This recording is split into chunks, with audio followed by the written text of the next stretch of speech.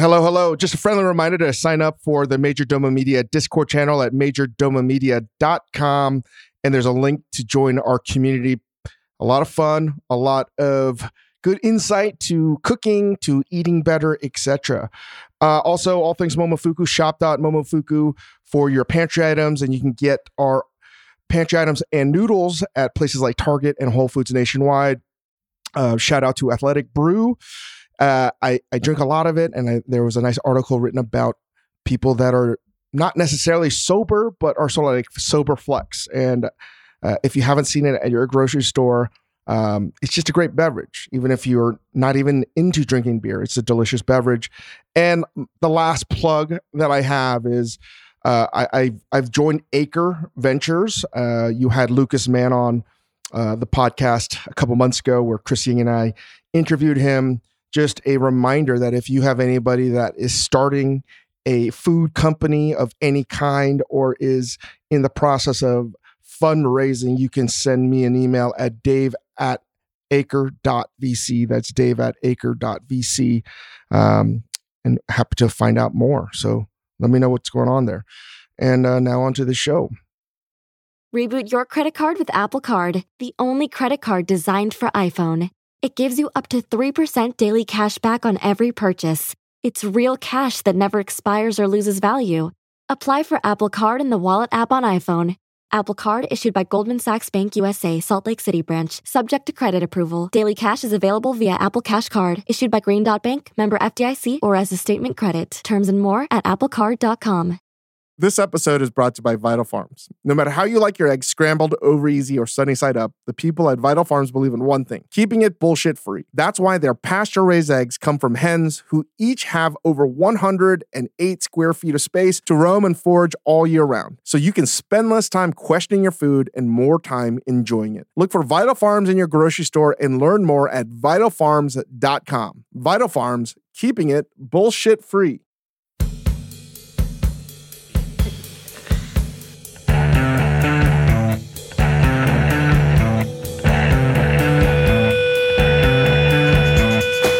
Welcome to the Dave Chang Show, part of the Ringer Podcast Network.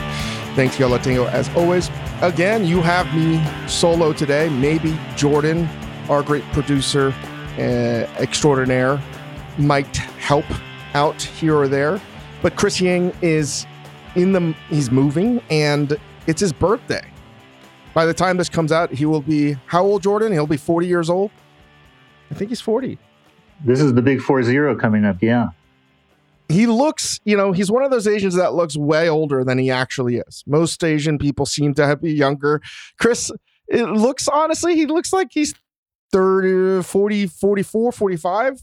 That's what I think. But all jokes aside, happy birthday, big guy, and with the move. So big shout out to Chris Ying, the Fellowship of the Ying. I hope you're having a good one. And Noelle is still around. We just have a lot of things going on behind the scenes. We have a lot that we want to talk about, but we just can't get there quite yet, but very soon. And Noelle is instrumental in a lot of these things behind the scenes. We get a lot of inbounds about cooking and tips like that. So I'm going to give you some of those. This is going to be a crazy conversation, but we'll get there. But cooking tip number one, the pork butt, the pork shoulder, aka the Boston butt. Sometimes it is tied up. Sometimes it is with the bone in. It has like a T-bone, like joint bone in it. Try to always get it with the bone in, but if you can't, that's okay. If you happen to get it boneless, this is the recommendation I have, because if you get it bone in, I think it's a little bit difficult to cut around that bone. And if you are lucky enough, just slow roast that whole thing, or you can cut it in half so you can get the bone-in section and the boneless section. But I find that more and more in the grocery stores, I'm seeing that it's boneless. The reason I like the pork butt, besides, we've cooked a lot of it at Momofuku. We would slow roast it and confit it in Benton's bacon and pork belly fat that we started off at Noodle Bar, and it would basically be confit pork butt, and we shred that, and we still put that on our ramen today. We turn it into an Americanized version of the bosam, the modam bosam, which is with pork belly traditionally, and we changed it so it's pork shoulder. That's, I think, quite well known. And, we've served time and time again here and there shoulder steaks. And I served this at my home the other day, and I had a friend over, and I sliced some pork butt thinly, and I grilled it. And I put some simple gochujang marinade, and it was a little spicy, but it was probably cut like a 1/4 inch thick. And they took a bite, and they thought it was delicious. But the one caveat to this is it's quite chewy to them. And no matter how long you marinate it, a pork butt steak, a shoulder steak, I think is an interesting conversation to have, because this is really about chewiness. We've talked about this in Ugly Delicious. A lot of the chewiness, the textural elements change from culture to culture wherever you are in the world. And I find that a shoulder steak is one of those things that divides people. I think almost unanimously people find it to be flavorful because of all the sinew, muscle fiber, fat. But if you cook it like a steak, you're not cooking it long enough where you're breaking down those structures. So that's how you get something that's braised or slow roasted where it falls off the bone. And particularly Korean culture and few other places where, if you're cooking, say, Korean barbecue, you're actually eating short rib that's been marinated. So there's a tenderizing process there. But a lot of times, there's a chewiness to it. And I don't know if that's the most appealing word, but I feel like we need to start eating more things that are chewy. This is just my opinion on this. I guess this is an opinion as fact, a short version. And I would like to see more shoulder steaks on menus because, number one, it's affordable. Number two, I'm sort of tired of eating sort of toothless, no texture meat in general. Falling off the bone is just overcooked. And this is the first time my friend had ever tasted it was a well done piece of meat. It wasn't medium rare. It was beautiful. It was nice, but it was the first time they tasted something that was delicious, but also had chew. And I don't think there's anything wrong with that, but I also think it's a cultural thing. And I just don't know if American culture has yet embraced chewing things. They want things very soft, as if you had dentures or something. So that's what I'm going to start doing. I think one of the issues is shaving it or slicing it as thinly as possible. But if you have a slicer or if you go to an Asian market, you can get super thin, almost paper thin slices of pork butt. And I recommend doing that if you can find that. But it is more than one way of cooking a pork butt. It doesn't always have to be slow roasted. You can marinate it. It will tenderize it to a certain degree, but it's never going to lose that chew. There are different breeds of pig where you will have it more tender because of the fat in it and the marbling. And this wasn't one of those. This was just an organic pork butt that I had, and it wasn't particularly well marbled, and it wasn't a specific heirloom of pig, but I just never see the shoulder steak enough. And I'm seeing it a little bit more at grocery store shelves, and I just don't know if people know what to do with it. So treat it like a steak, salt and pepper, or a Momo savory salt, and just grill it. I would broil it as well, and that's it. It's very, very good. I wanted to give a quick shout out to Smoke Queen. There was a pop-up. She did these beautiful Peking ducks that were smoked with the Momo team, the Major Domo team, with Jude and the whole Major Domo team. And it got me thinking because I talked about Jifong, I talked about Duck House, and I think that you're seeing this more and more. I know Adam Perry Lang just did one with Mei Lin, and they did smoked ducks. I think you're going to start seeing this as a trend more and more. Right? A reinvention of the Peking duck or / roasted duck. Yes, it's one of my favorite things, but I do love duck in general. It is one of probably my favorite protein to work with because it's so versatile. And I'm thinking you're going to see a renaissance of not Peking duck in the traditional sense, but smoked ducks. And this version of a almost like a cold smoked duck. So you can probably put it in a 140 to 180 degree smoker. Before you put in a smoker, you might blanch it. You're trying to render out as much fat as possible. And I'm seeing this. It's something we messed around with a long time ago. We've served a lot of duck at Momofuku, but never attempted to put it on the menu as a smoked duck. And I think the next couple of years, you're going to see a lot more smoked ducks, smoked Peking ducks on the menu as a large format option. And I'm all for that. Also, we're doing a lot of parent dad content. We'll do a dad's podcast soon enough with Chris. But I just want to share with you that there's been one thing that I've been cooking quite a bit as of late, because now Gus is of an age where he's eating more solid foods, and Hugo is now eating things that we make. Not always, but it has to be specific kinds of food. So I'm trying to make foods that everyone can eat in my family, so I don't have to make 3 different meals for dinner or lunch. And there's a dish that I don't know if a lot of people are familiar with if you're not Korean. You may see it in some modern Korean restaurants, and the dish is called changjorim. Jangjorim. Jorim, Jorim. The jorim is a cooking technique, Korean cooking technique, where I think it's best described where it's not really braised, but you're cooking something in a piece of liquid where it's like a glaçage. I don't even know if that's going to make any sense. I give you one cooking term in Korean, and I give you a French cooking term to describe it. So that doesn't help you so much. But basically, you're cooking in that liquid, and you're trying to boil it down so it glazes in that solution. It's not sticky. There's still enough liquid, but it's also a way of preserving. At least that's how my family always had it. And my dad grew up eating changjorim. So it is really a tough cut of meat, usually a brisket or flank steak, or I've seen it with a variety of different cuts. A short rib is clearly usually reserved for the provenance of kalbi. What I've been cooking a lot with is chuck roast, and I'm a big fan of chuck roast in general. We talk a lot about it in the last book that we came out, Cooking at Home. On chuck roast, in the mid portion of the chuck is a lot of fat and sinew. You can cut around that, and for the most part, your yield is like 90%, which is way better than a lot of the other cuts. I don't love brisket. I'm going to reserve for smoking or making some kind of soup. And I don't love flank steak for changjorim. My late mom loved making changjorim with flank steak, but earlier on in her life, it was usually brisket. Past couple years, I've been making it mostly with chuck, and I think it comes out better because it is a little bit more like short rib, in my opinion.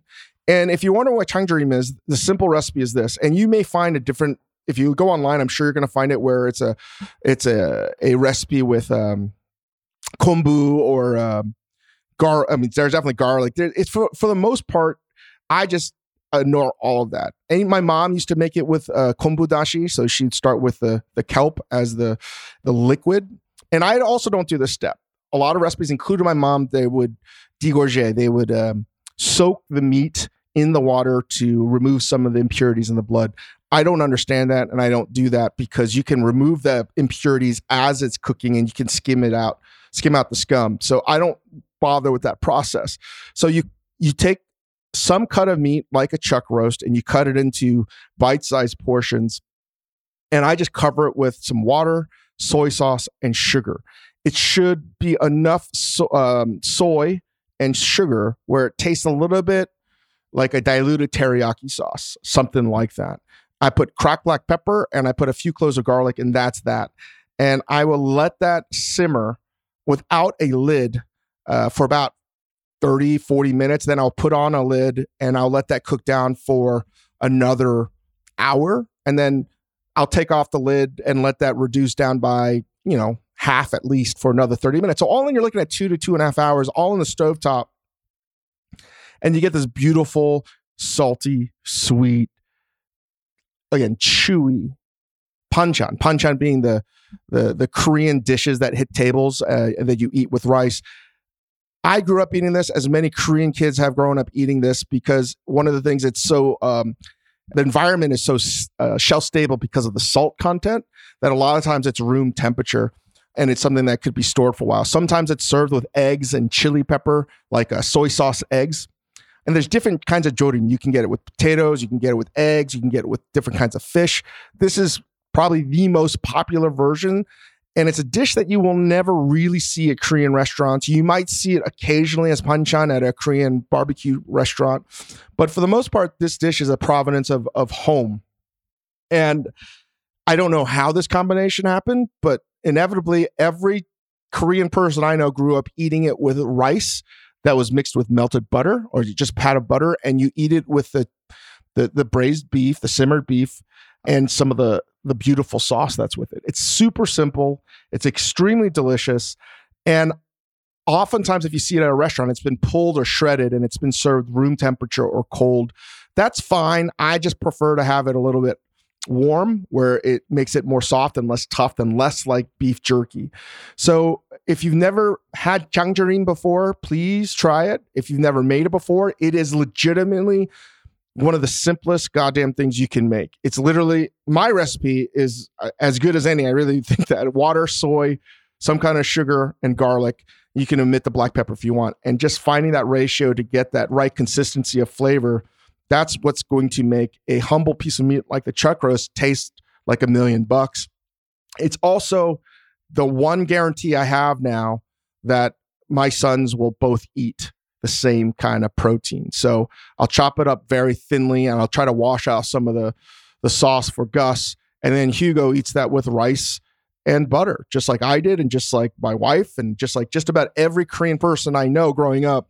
That was one of their go-to staples. So I wanted to share that with you. And it's something that I know many people may not know. I think, I can't remember which Korean restaurant in New York started serving changjang.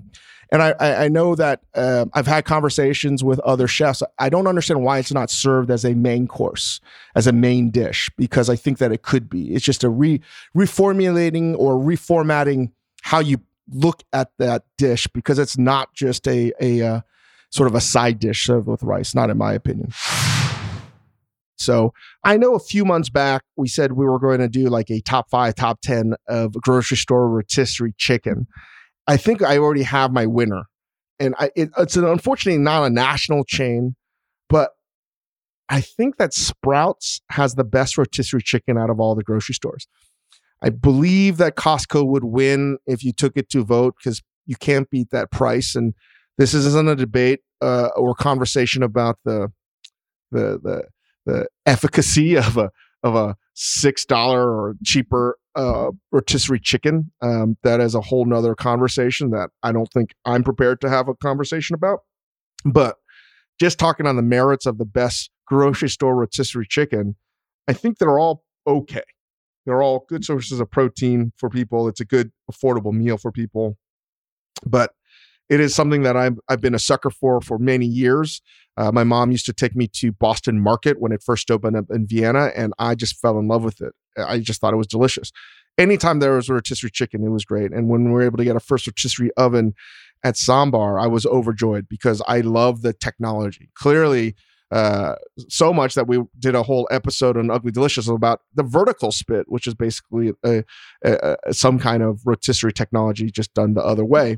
But I love, there's something romantic about it for me. Just the slow basting of the chicken, the ease. It's actually not that easy to do, the prep of it, but the cooking of it is easy. The cleaning of it is a pain in the ass.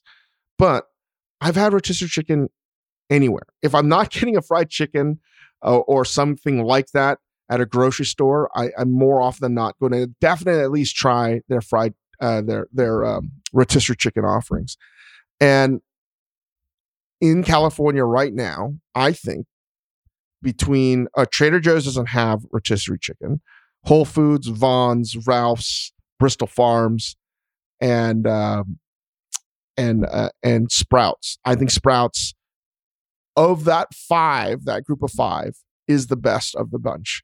And I'm sure there may be other smaller grocery store chains, but by accident, at one time I got the unseasoned rotisserie chicken. That's just no good. That's never going to be good. But they have a herb, a barbecue, and I just found out a Hatch chili rotisserie chicken. It is delicious. It really is so good. My whole family agrees. But the one thing I found with Sprouts is not all the locations are as good. They're not bad. They're all good. And I'll be honest, almost all rotisserie chicken, even the one that is sitting out there all day and is on a discounted price at like $9.55 p.m. is good. I mean, they're just, to me, I will always eat rotisserie chicken, just like I'll always eat a fried chicken nugget or fried chicken finger or something like that. But the Sprouts Alhambra rotisserie chicken is, in my opinion, for whatever reason, head and shoulders above everything else. So this isn't very useful for anyone that doesn't live in Los Angeles, and extremely unuseful even if you do live in Los Angeles, because no one from the West Side is going to go shop and get a Sprouts rotisserie chicken in Alhambra location. But I just wanted to tell you it is. But this is something that I'm going to take serious. We're going to get this organized, and we're going to get a real consensus here. Oh, I doubt consensus, but we're going to get real input from people on Discord, people listening. What do you think the best not rotisserie fried chicken, although that would be an interesting thing, and I've never done that, best rotisserie chicken is? I'm venturing to guess that people would always say Costco. But out of the grocery stores, who's got the best rotisserie chicken? Let's have that discussion. The other thing I wanted to talk about, because I was unpacking a lot of different things when I was home alone, now that my family's back, in terms of my eating habits. The one thing that I wanted to eat, but I didn't eat, and I thought that I would, was Sichuan food. I didn't eat any Sichuan food. And I think a lot of that is because my kids can't eat it right now. And I just don't want to eat something that no one else can eat. And there's some great Sichuan restaurants near me. Chengdu Taste, Sichuan Impression, the list goes on and on. But also, Sichuan food is really good. It's probably the best version of Chinese cooking in of all the regions, I think, available in not every city, but certainly in New York and Los Angeles. It's so good. It's so good right now. New York has so many great Sichuan restaurants, and we should do a whole discussion of that. And note to self, we will, about where to eat Sichuan food. But I haven't had mapo tofu. It's what I crave. It's one of my favorite things to eat. I haven't had it. I wanted to get, all of my Sichuan favorites, from dan dan noodles to the cold chicken to all kinds of things that I normally have eaten, but I haven't done it. And I don't know if it's because of my kids, or the fact that people aren't eating spicy food in my family, or is it because I'm moving out of a phase of eating mapo tofu with rice, and it's a sad thing. But that kind of craving has been replaced with French fries. I don't know what's been going on here, but like, my craving for mapo tofu was how I feel about eating French fries right now, as a guilty, indulgent pleasure. Not that mapo tofu is, but that kind of thing that I want to eat. I have more of a craving for French fries than ever before. And it got me thinking that I just wanted to do a quick rundown of what I think are the best fast food French fries. I don't want to talk about restaurants. I don't want to talk about that, because I do believe Majordomo has the best French fry around. Bill Simmons gave me a challenge a few years back when we opened, and we put it on the menu, and it's the biggest pain in the ass French fry that's ever been made. It takes like 3 days. It's a triple fry. There's a couple other ingredients that help with the drying process and setting the starch, but it's a pain in the ass. And there's plenty of other restaurants in America, in the world, that make great, great French fries. I'm specifically talking about fast food French fries. And it is a craving that I have, because in a land of fast food, everywhere I drive, I'm thinking to myself, let me just get an order of French fries. God damn it, what's wrong with me? This is literally what I think about every time I'm driving, is French fries. I've never had this goddamn urge. It's like a pregnancy urge almost. So I wanted to give you my brief rundown, and we'll probably hear from Chris and Noel, and we'll hear from everyone in our Discord channel, and just in general, what your thoughts are. But I'm going to give you I'm going to break it down by tiers, much like Bill Simmons does his tier of tradable NBA players, or his book of basketball tier of basketball players. So I'm gonna go reverse order. Tier 5, and I broke this down. I wrote this out. Tier 5, I'm going to put the curly fries. I'm going to put things that are maybe steak fries, or things that are not the traditional fry for me. Tier 4, that is. The Chick-fil-A waffle fry, I'm going to say, is tier 4. And tier 4 is not good. It is the kind of tier of food that you eat because you have to. The best example is the In-N-Out French fry. That is tier 4. You get it because you have to get it, and there's nothing else to really get. Same thing if you go to Chick-fil-A. Besides the other issues with Chick-fil-A, one of the issues is the waffle fry. even though I know that some of our restaurants make waffle fries, it's not like my cup of tea. I just don't like it. KFC's, they have a crispy fry, or is it like original new crispy fry? It's just okay. I think there's a bunch of curly fries. Curly fries to me in general are just non-starters. There's the Jack in the Box, the Arby's, the Carl's Jr.'s. A lot of places have normal fries, but they also have curly fries that are seasoned. Any kind of seasoned fry is out for me. I just can't get down with that at all. I also don't love the Burger King French fry. It's been a couple years since maybe more than a couple years, but the last time I had it, they did a big campaign about the French fry. And I just don't see a lot of Burger Kings where I'm at in LA. I never warmed to it, but I do know that people like it, and they had a new fry that was like a new Coke type of thing. It's just not my cup of tea. I don't like it.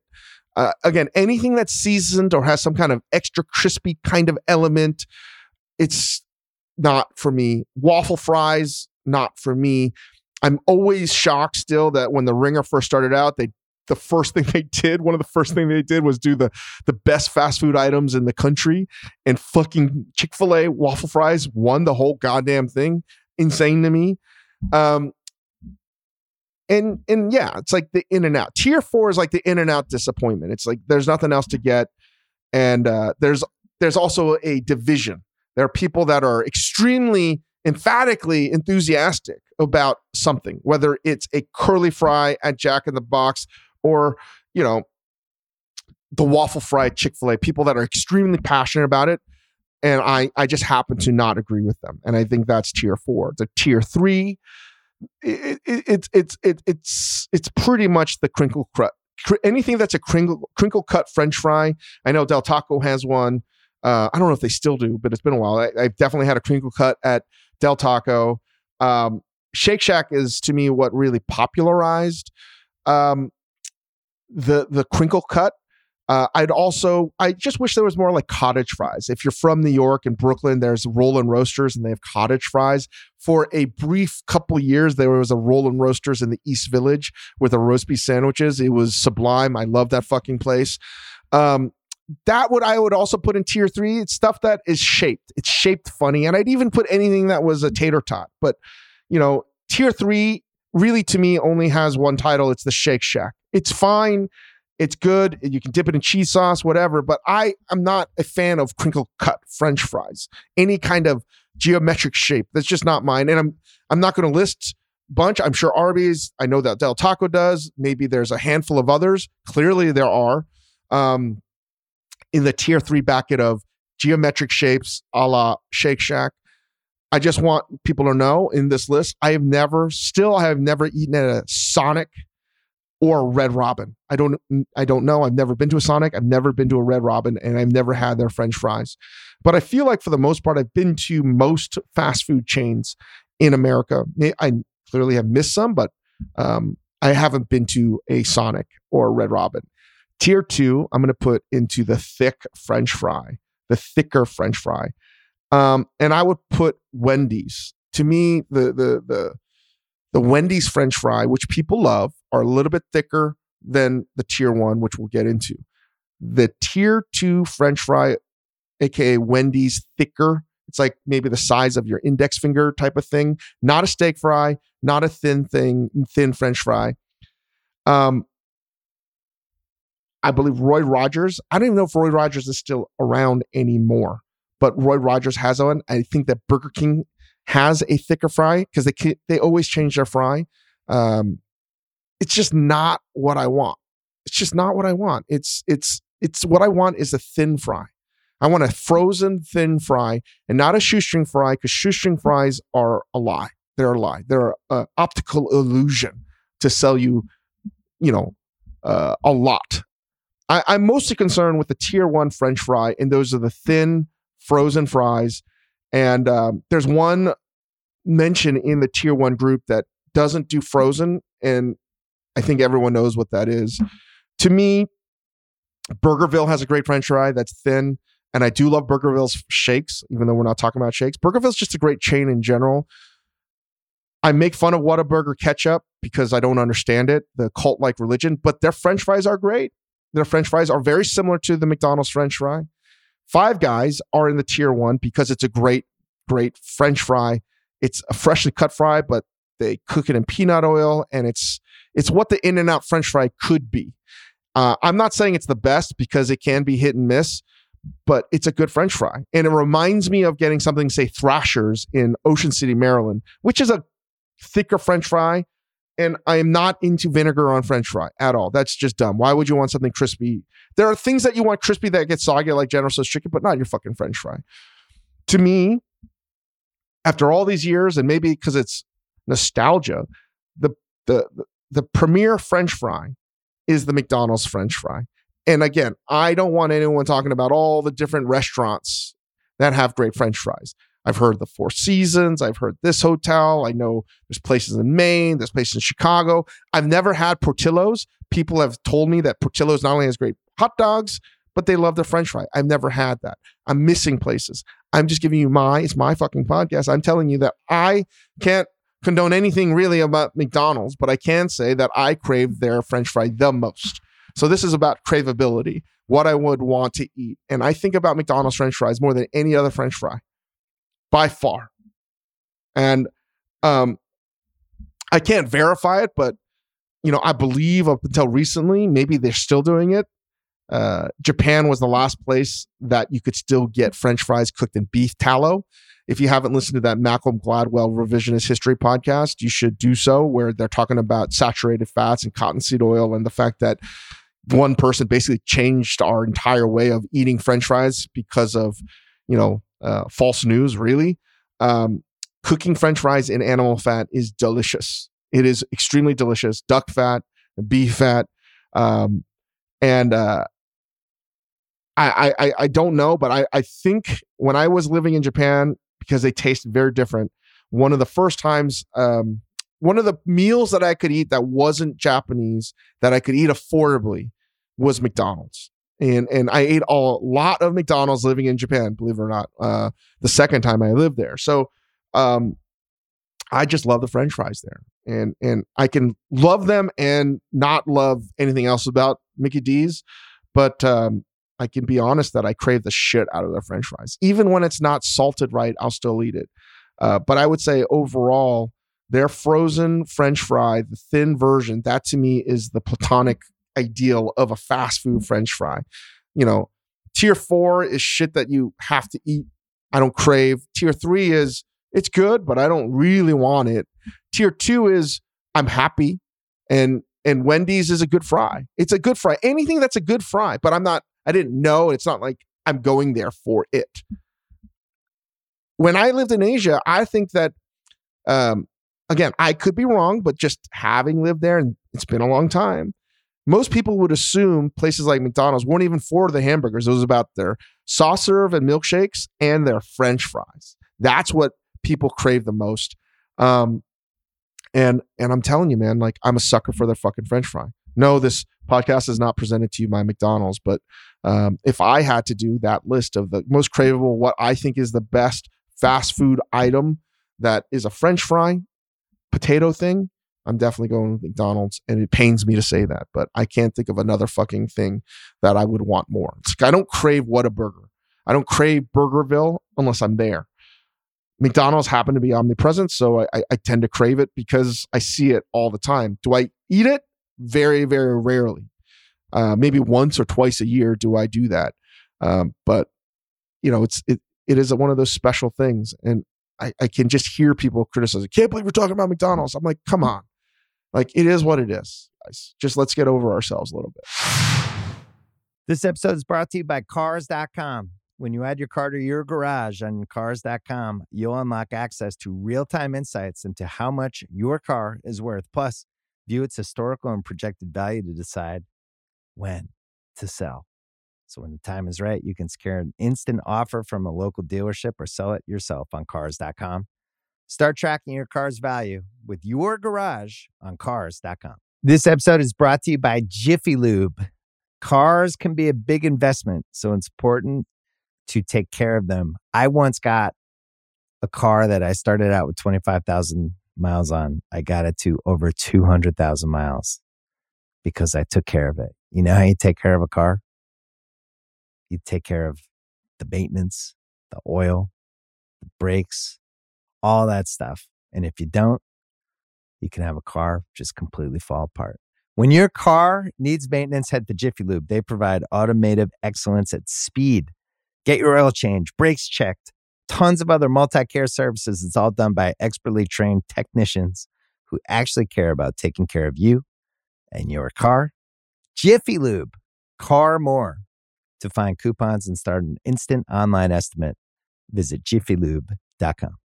I'm just drinking a Diet Dr. Pepper right now. I'm drinking a lot of Diet Dr. Pepper right now. I don't know why I bought it. I haven't had it really in many years. When we opened up Sambar in 2006, we had 4 beverages. We had Obi beer, we had Obi, or then it switched to Orion beer, Diet Dr. Pepper, regular Dr. Pepper, and Poland Spring water. That's all that we had. And, I think it paired really well with food. I'm a big fan of Dr. Pepper, but other than that, I can't tell you. So I don't even know what compelled me to get a case of Diet Dr. Pepper. So I'm drinking it as fast as possible so Hugo doesn't get a taste of it. And I'm telling him that it's medicine.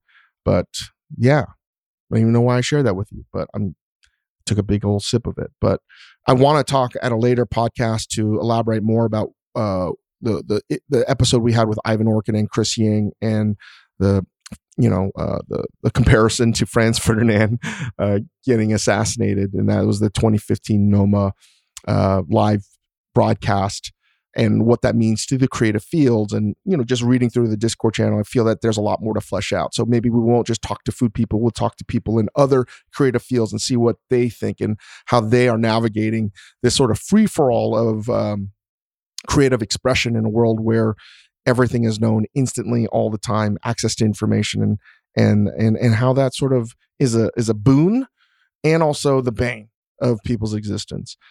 The other sort of second angle that I'm thinking about as to how I can remedy this is encourage more people, including myself, to take more risks creatively.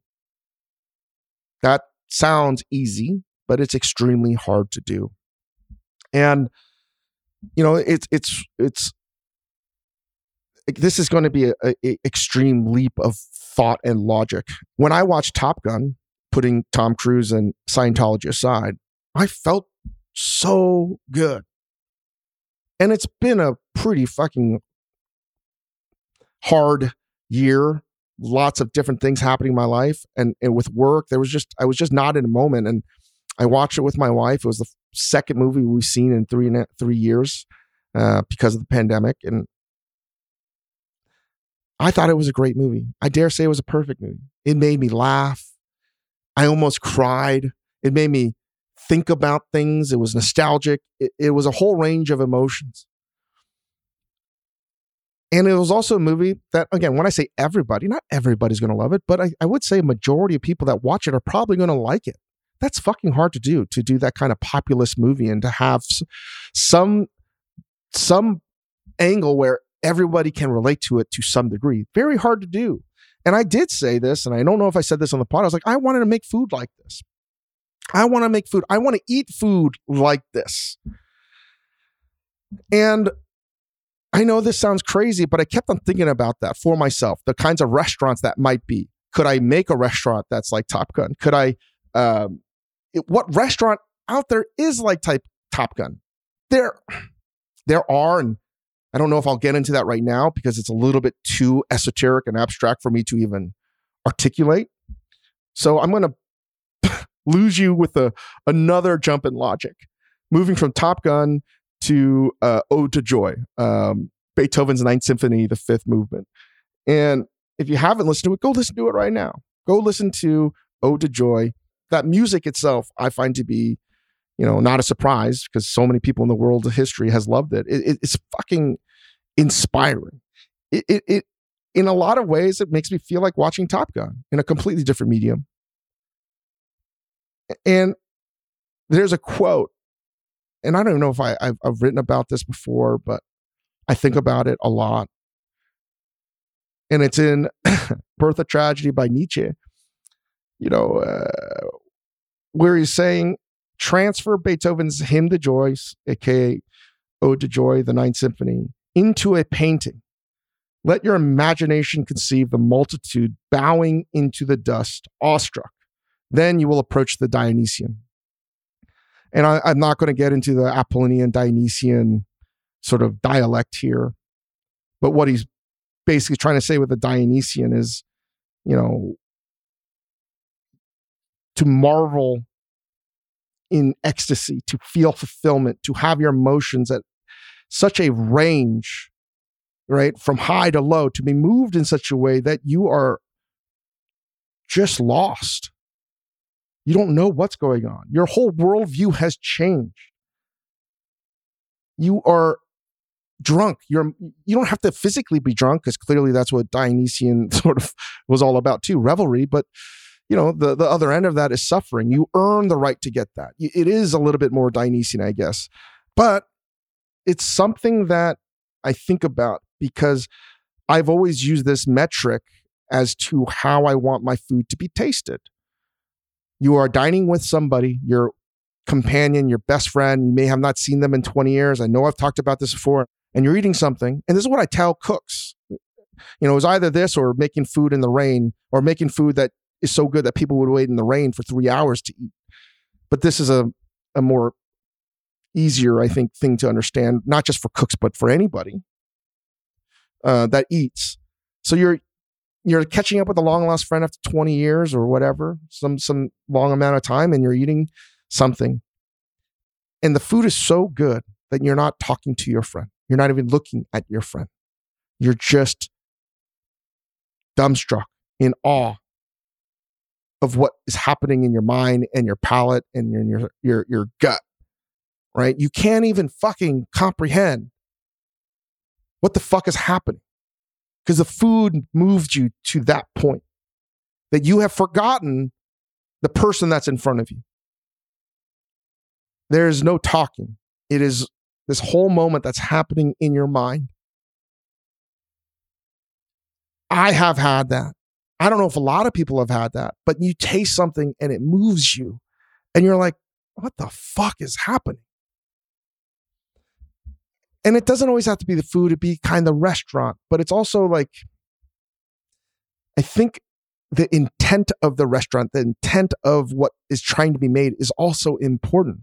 So it's not just, the homogenized creativity that's happening where people are making the same thing. And I think that is also what's sort of killing hospitality in a certain way. And we're all guilty of that, both as consumers and as creatives.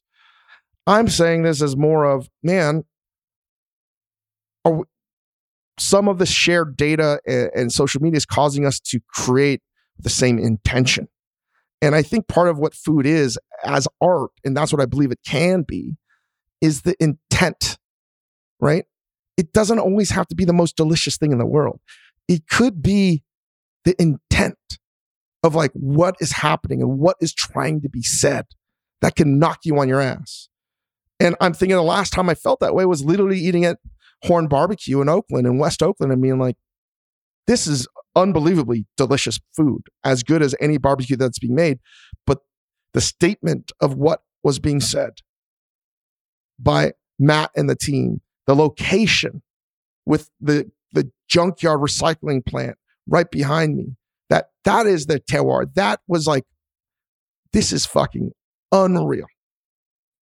This takes balls. This takes vision. This takes grit. This takes determination.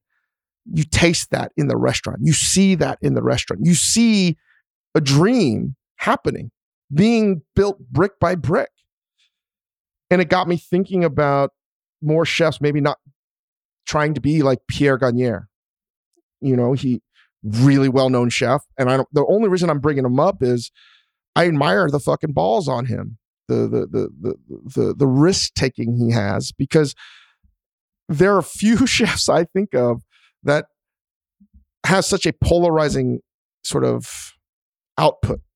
He's one of the greatest chefs France has ever produced. Don't get me wrong. Extremely amazing man, a real hero of mine. And I've studied a lot of what he's done, and he's just the best. But what he does is he's always trying to create. He's always trying to push the envelope. He's always trying to do something new. He's trying to get a better understanding of it. And he's just not one of these bands that always plays the greatest hits. At least when I was in the moment of trying to understand everything Gagnère did. And there are people that I know that will say the best meal they ever had was at a Pierre Gagnère's restaurant. The best meal. And I was like, please tell me more. And they'll say 2 out of the 10 dishes, 8 of the 10 dishes were really bad. But those 2 that were good changed their lives, changed their worldview type of shit.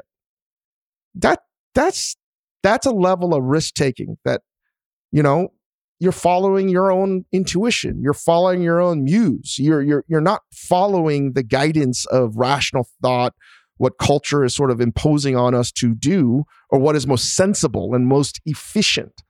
It's swinging for the fences. You're going for home runs.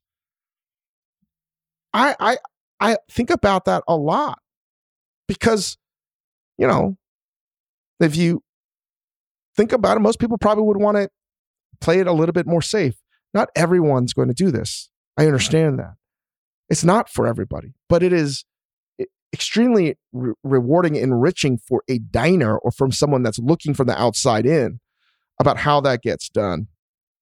And, you know, recently, Anna Jack Thai just got recognized by the Los Angeles Times for its Restaurant of the Year. I mean, I love this shit because it's about celebrating the things that are absurd, doing things that you're not supposed to do in the traditional sense, breaking the status quo, and creating on your own terms with what you need to do. That's a restaurant that's been around for, I think, 41 years.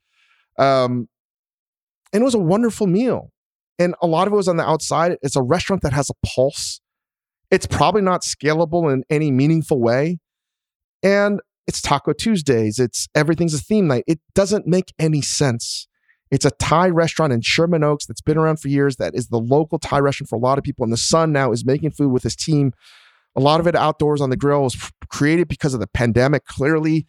And it's got a natural wine list. I think in some ways it's just some new version of how we're going to eat, you know. And I guarantee you we're going to see people trying to copy Anna Jack Thai. You just are. You can't copy what they're doing, but you should copy what they were trying to do, which was doing something that made no fucking sense in the world.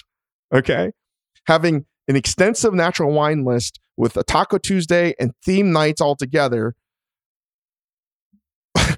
You know, it also doesn't make sense like the First Mission Chinese with Anthony Mint, with the existing original Chinese restaurant owners operating out of their same restaurant. It's like that kind of absurdity is beautiful. That's the shit that you don't understand. That's also the intent. It's not supposed to mean anything to anybody else. It just is. Or it's done out of necessity. I've lived that life. I felt that way when we did Sambar or Co, and the list goes on, but it's harder to take those risks. It is much harder to take those risks after you've been in it. And I hope we see more of that. I mean, I'm reminded of like a V Steakhouse in New York. It got eviscerated. And this opened up, I think, in 2001. Jean-Georges, the great Jean-Georges, opened up a steakhouse that tried to reinvent the steakhouse. One thing I've learned is that's something you don't do because Americans like their steakhouse the way that it is. And we should talk about steakhouses in general because I do believe America is basically a steakhouse country, no matter what we think or how diverse we are. And no matter how many different foods we make, I think the intent is the same, to follow a lane of efficiency and sensibility in the kinds of restaurants and foods that we eat. And I also want that shit. Listen, please understand the inherent contradiction and hypocrisy. I love that shit too. I want the same. I'm basically telling you, I am just as much the problem as anybody else as a diner. But this was a restaurant that reinvented the steakhouse and was just different. And there's plenty of articles about it. I thought it was fucking awesome. We need people to take swings. Lord knows I took one with Nishi. There's tons of restaurants, even restaurants like in New York, like Ninja, where you had ninjas coming out of the walls. I love that shit. We need more of that crazy shit. We need more people doing things you're not supposed to be doing than just following the same social media algorithm, the same things that the food blogs and the mainstream food media are telling you what is acceptable. And I guarantee you, going back to Anajaktai, people are going to try, or at least thinking, I got to just do a pop-up. Or my version is I'm going to do, I have a Korean restaurant and I'm going to do whatever I want to do with in the back, pop up this, pop up that. Again, like I think that's just making the same painting with just different colors, right? I think the intent is something that was unique and original. And that's what we should be trying to do, is doing something that doesn't make sense. Ultimately, one of the reasons why I love Spoon by H, it was a restaurant that didn't make any sense in the fucking world. No sense whatsoever. It was totally fucking absurd. And I think there's some kind of correlation when you're able to eat that kind of food with the restaurant that's trying to serve that intent of trying to do something true and original, even though in a world where you can't really do anything original. But what I mean is that intent can be original. And it doesn't have to be groundbreaking haute cuisine. I think your intent, your purpose to make your restaurant can be original. That's what I'm basically saying. That's what I want to eat. Doesn't have to be the best restaurant in the world. You're not trying to get number one ranking. That's also a problem. Like if I were just starting out right now, I would not do a tasting menu restaurant at all. I probably wouldn't be opening up in New York or Los Angeles. I'd probably be doing Florida or Texas because of the no state tax, because of city regulations, because I'd be able to do something different. And I think that's what's going to happen. I'm excited to see that. I think it is happening. It's not a surprise that I think, my bet, Texas and Florida become like these dining hotbeds in ways that they haven't been. And it's not just going to be Austin and I mean, I don't know about Florida outside of Miami, but who knows? It's time for us to sort of encourage the next generation, or even the next generation of cooks or chefs or diners to sort of be on the look or be more open to doing something that they probably wouldn't do. And that's hard because restaurants are extremely expensive, time-intensive things, which is why I'm also thinking like maybe we need a new structure of how we do restaurants. I don't know, but I don't know if I'd start out, I'd open up a restaurant, number one, without owning the real estate. And I would probably go to an area where I could own the real estate. And by owning the real estate, you're able to take more chances, put it that way. And I would raise money not just to do a restaurant. I would try to raise money to own the real estate. Trust me, I wish I was able to do that. I know that's easier said than done, but we need these impossible benchmarks to work from. I still don't own my real estate as much as I'd like to. I think another thing that we can do from a creative point of view is creating more in a vacuum. And I think we got to find the balance of what you share and what you don't share. But I reminded when we opened up Seobo in Sydney, I wonder if Sue Wong Ruiz still has a photo of the whiteboard we had. We listed every single thing we were not going to do. Anything that anyone else was doing, we were not going to do. If two or more people in the world were doing something or a technique or a dish, it was off the agenda. And it wasn't just things like no foams or shit like that. It was like, remember one of them being like, we will not import any food. That's hard. It's really fucking hard to do something like that. But those limitations is what made, I think, that restaurant so wonderful. It was so hard to do, but we weren't allowed to do any repeats. Eventually, we put on the bun and stuff like that. But as a starting point, that was a really nice thing to work from. Also, when we did Major Domo, we did something very similar. What we were going to do, what we were not going to do. And I think having some creative limits is important. Having access to everything out there is very, very bad, I think, creatively speaking. And going back to what Ivan was saying about looking at menus as a young cook in New York in the 90s, that's what we used to do. There's something lost in getting all of that information at your fingertips and not actually putting the work into getting it.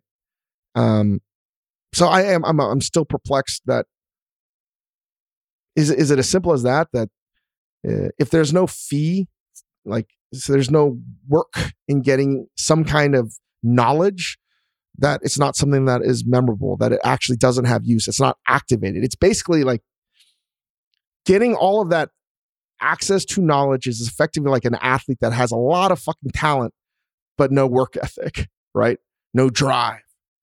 So that's sort of what I feel like right now, that all of us are in this period where we have all of this knowledge and all of this access, but it's basically talent. And if you don't match that talent with something else, it's basically useless. And I think that drive, that work ethic was getting that knowledge. And there's something about acquiring that knowledge in the old school way that, you know, hopefully we can still do it in an old school way without the old school ways, if that makes any sense. So I'm going to share with you another moment, culinary moment that I use as a benchmark. And the last time I think I really felt this way in awe, truly, when I sat down and think about game-changing, life-altering food moments of like, what the fuck? It was when I was in Istanbul. Chef Mehmet took me to Zübeyir Okobasi. We've talked about this restaurant a lot. But I just want to explain this as a kind of restaurant that should be a template for us. I mean, it's a meat house, okay? It is serving kebabs. It's everything that is counterintuitive and contrarian to the rational, reasonable, efficient world of how we view food and restaurants today. It just is. Also, there's no way that it could ever exist in America. Number one. Number two, it's a dangerous restaurant. And I mean dangerous is you sit down at the charcoal pit where they're grilling kebabs. There's one downstairs and there's one upstairs. And the father and son are making the kebabs, and the other family members are in the kitchen making bread to order, and everything's done to order. You know, it's like a sushi spot if kebabs were done a la minute. And you're sitting around like it's a teppanyaki grill like Benihana, but instead of this griddle, you have all of this charcoal raging in front of you. It's so hot that your forehead is sweating. It is fucking hot. And the charcoal, the logs of the wood, they're shooting embers out. That's what I mean. It's dangerous. You could never do that in America. That's just never going to happen. It doesn't make sense. I was like, this doesn't make any sense. It's almost uncomfortable how hot it is. I'm also sitting down, and you're sitting in communal tables around the fire pit. And you look at the room, it's filled with locals, some tourists. It's got a vibe and an energy of celebration. People are drinking Rocky, the anise-flavored liqueur. There's beer. The room just smells of heavenly roasted meats. And I knew this was going to be good. But when I say it was a moment, I was like, and I had a couple of these moments in Istanbul. I didn't expect it to be. You know what I mean? Like, I knew it was going to be good. Mehmet was taking me to his local shop. But this restaurant is a perfect mix of structured, reasonable, efficient restaurant stuff that we do, mixed with the absurd, the emotional, the dangerous, the suffering, all of these things. It was a perfect merger of those two. That's what I mean. It was the last restaurant that didn't make any sense, but was supposed to make sense, if that made any sense. It was a good hybrid of the two. So again, the danger was there. Then the food comes out, and you could see that the love that was being put in the food. Everything was made to order. The son is prepping stuff with the father, and they're putting the kebabs on, forming it by hand. They're putting it on the grill, and you're being served all of this meze that's been coming out of the kitchen, an open kitchen. It just feels like you're in someone's home, a home that has this raging charcoal fire pit in front of you. And it's delicious. Everything's delicious. It just is. It's just everything. Well, is it delicious because of the environment? Is it delicious because of the technique and experience? All of these things are true.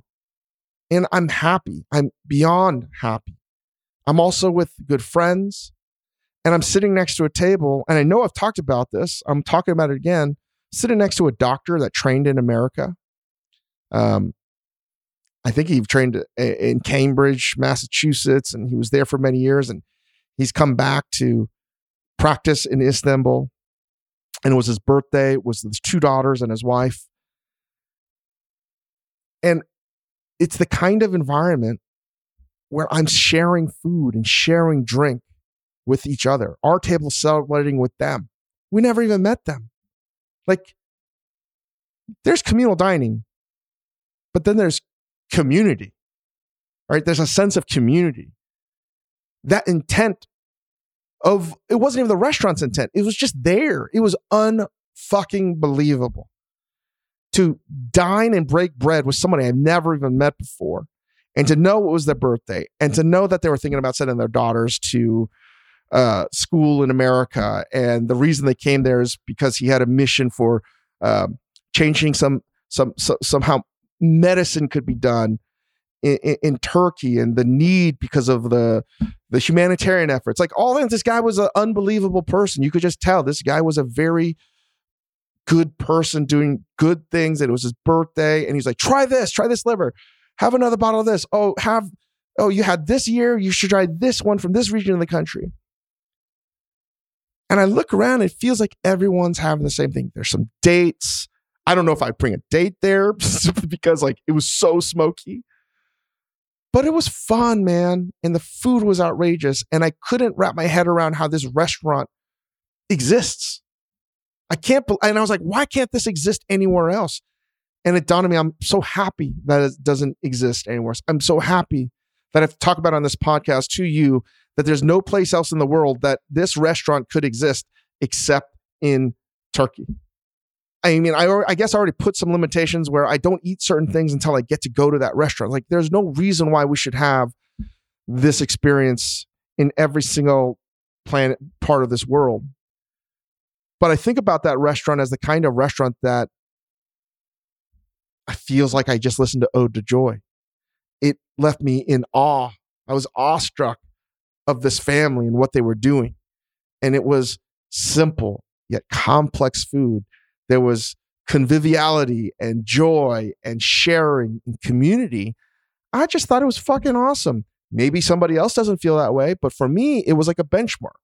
Now, it's my job to go find these restaurants. I believe that they're here.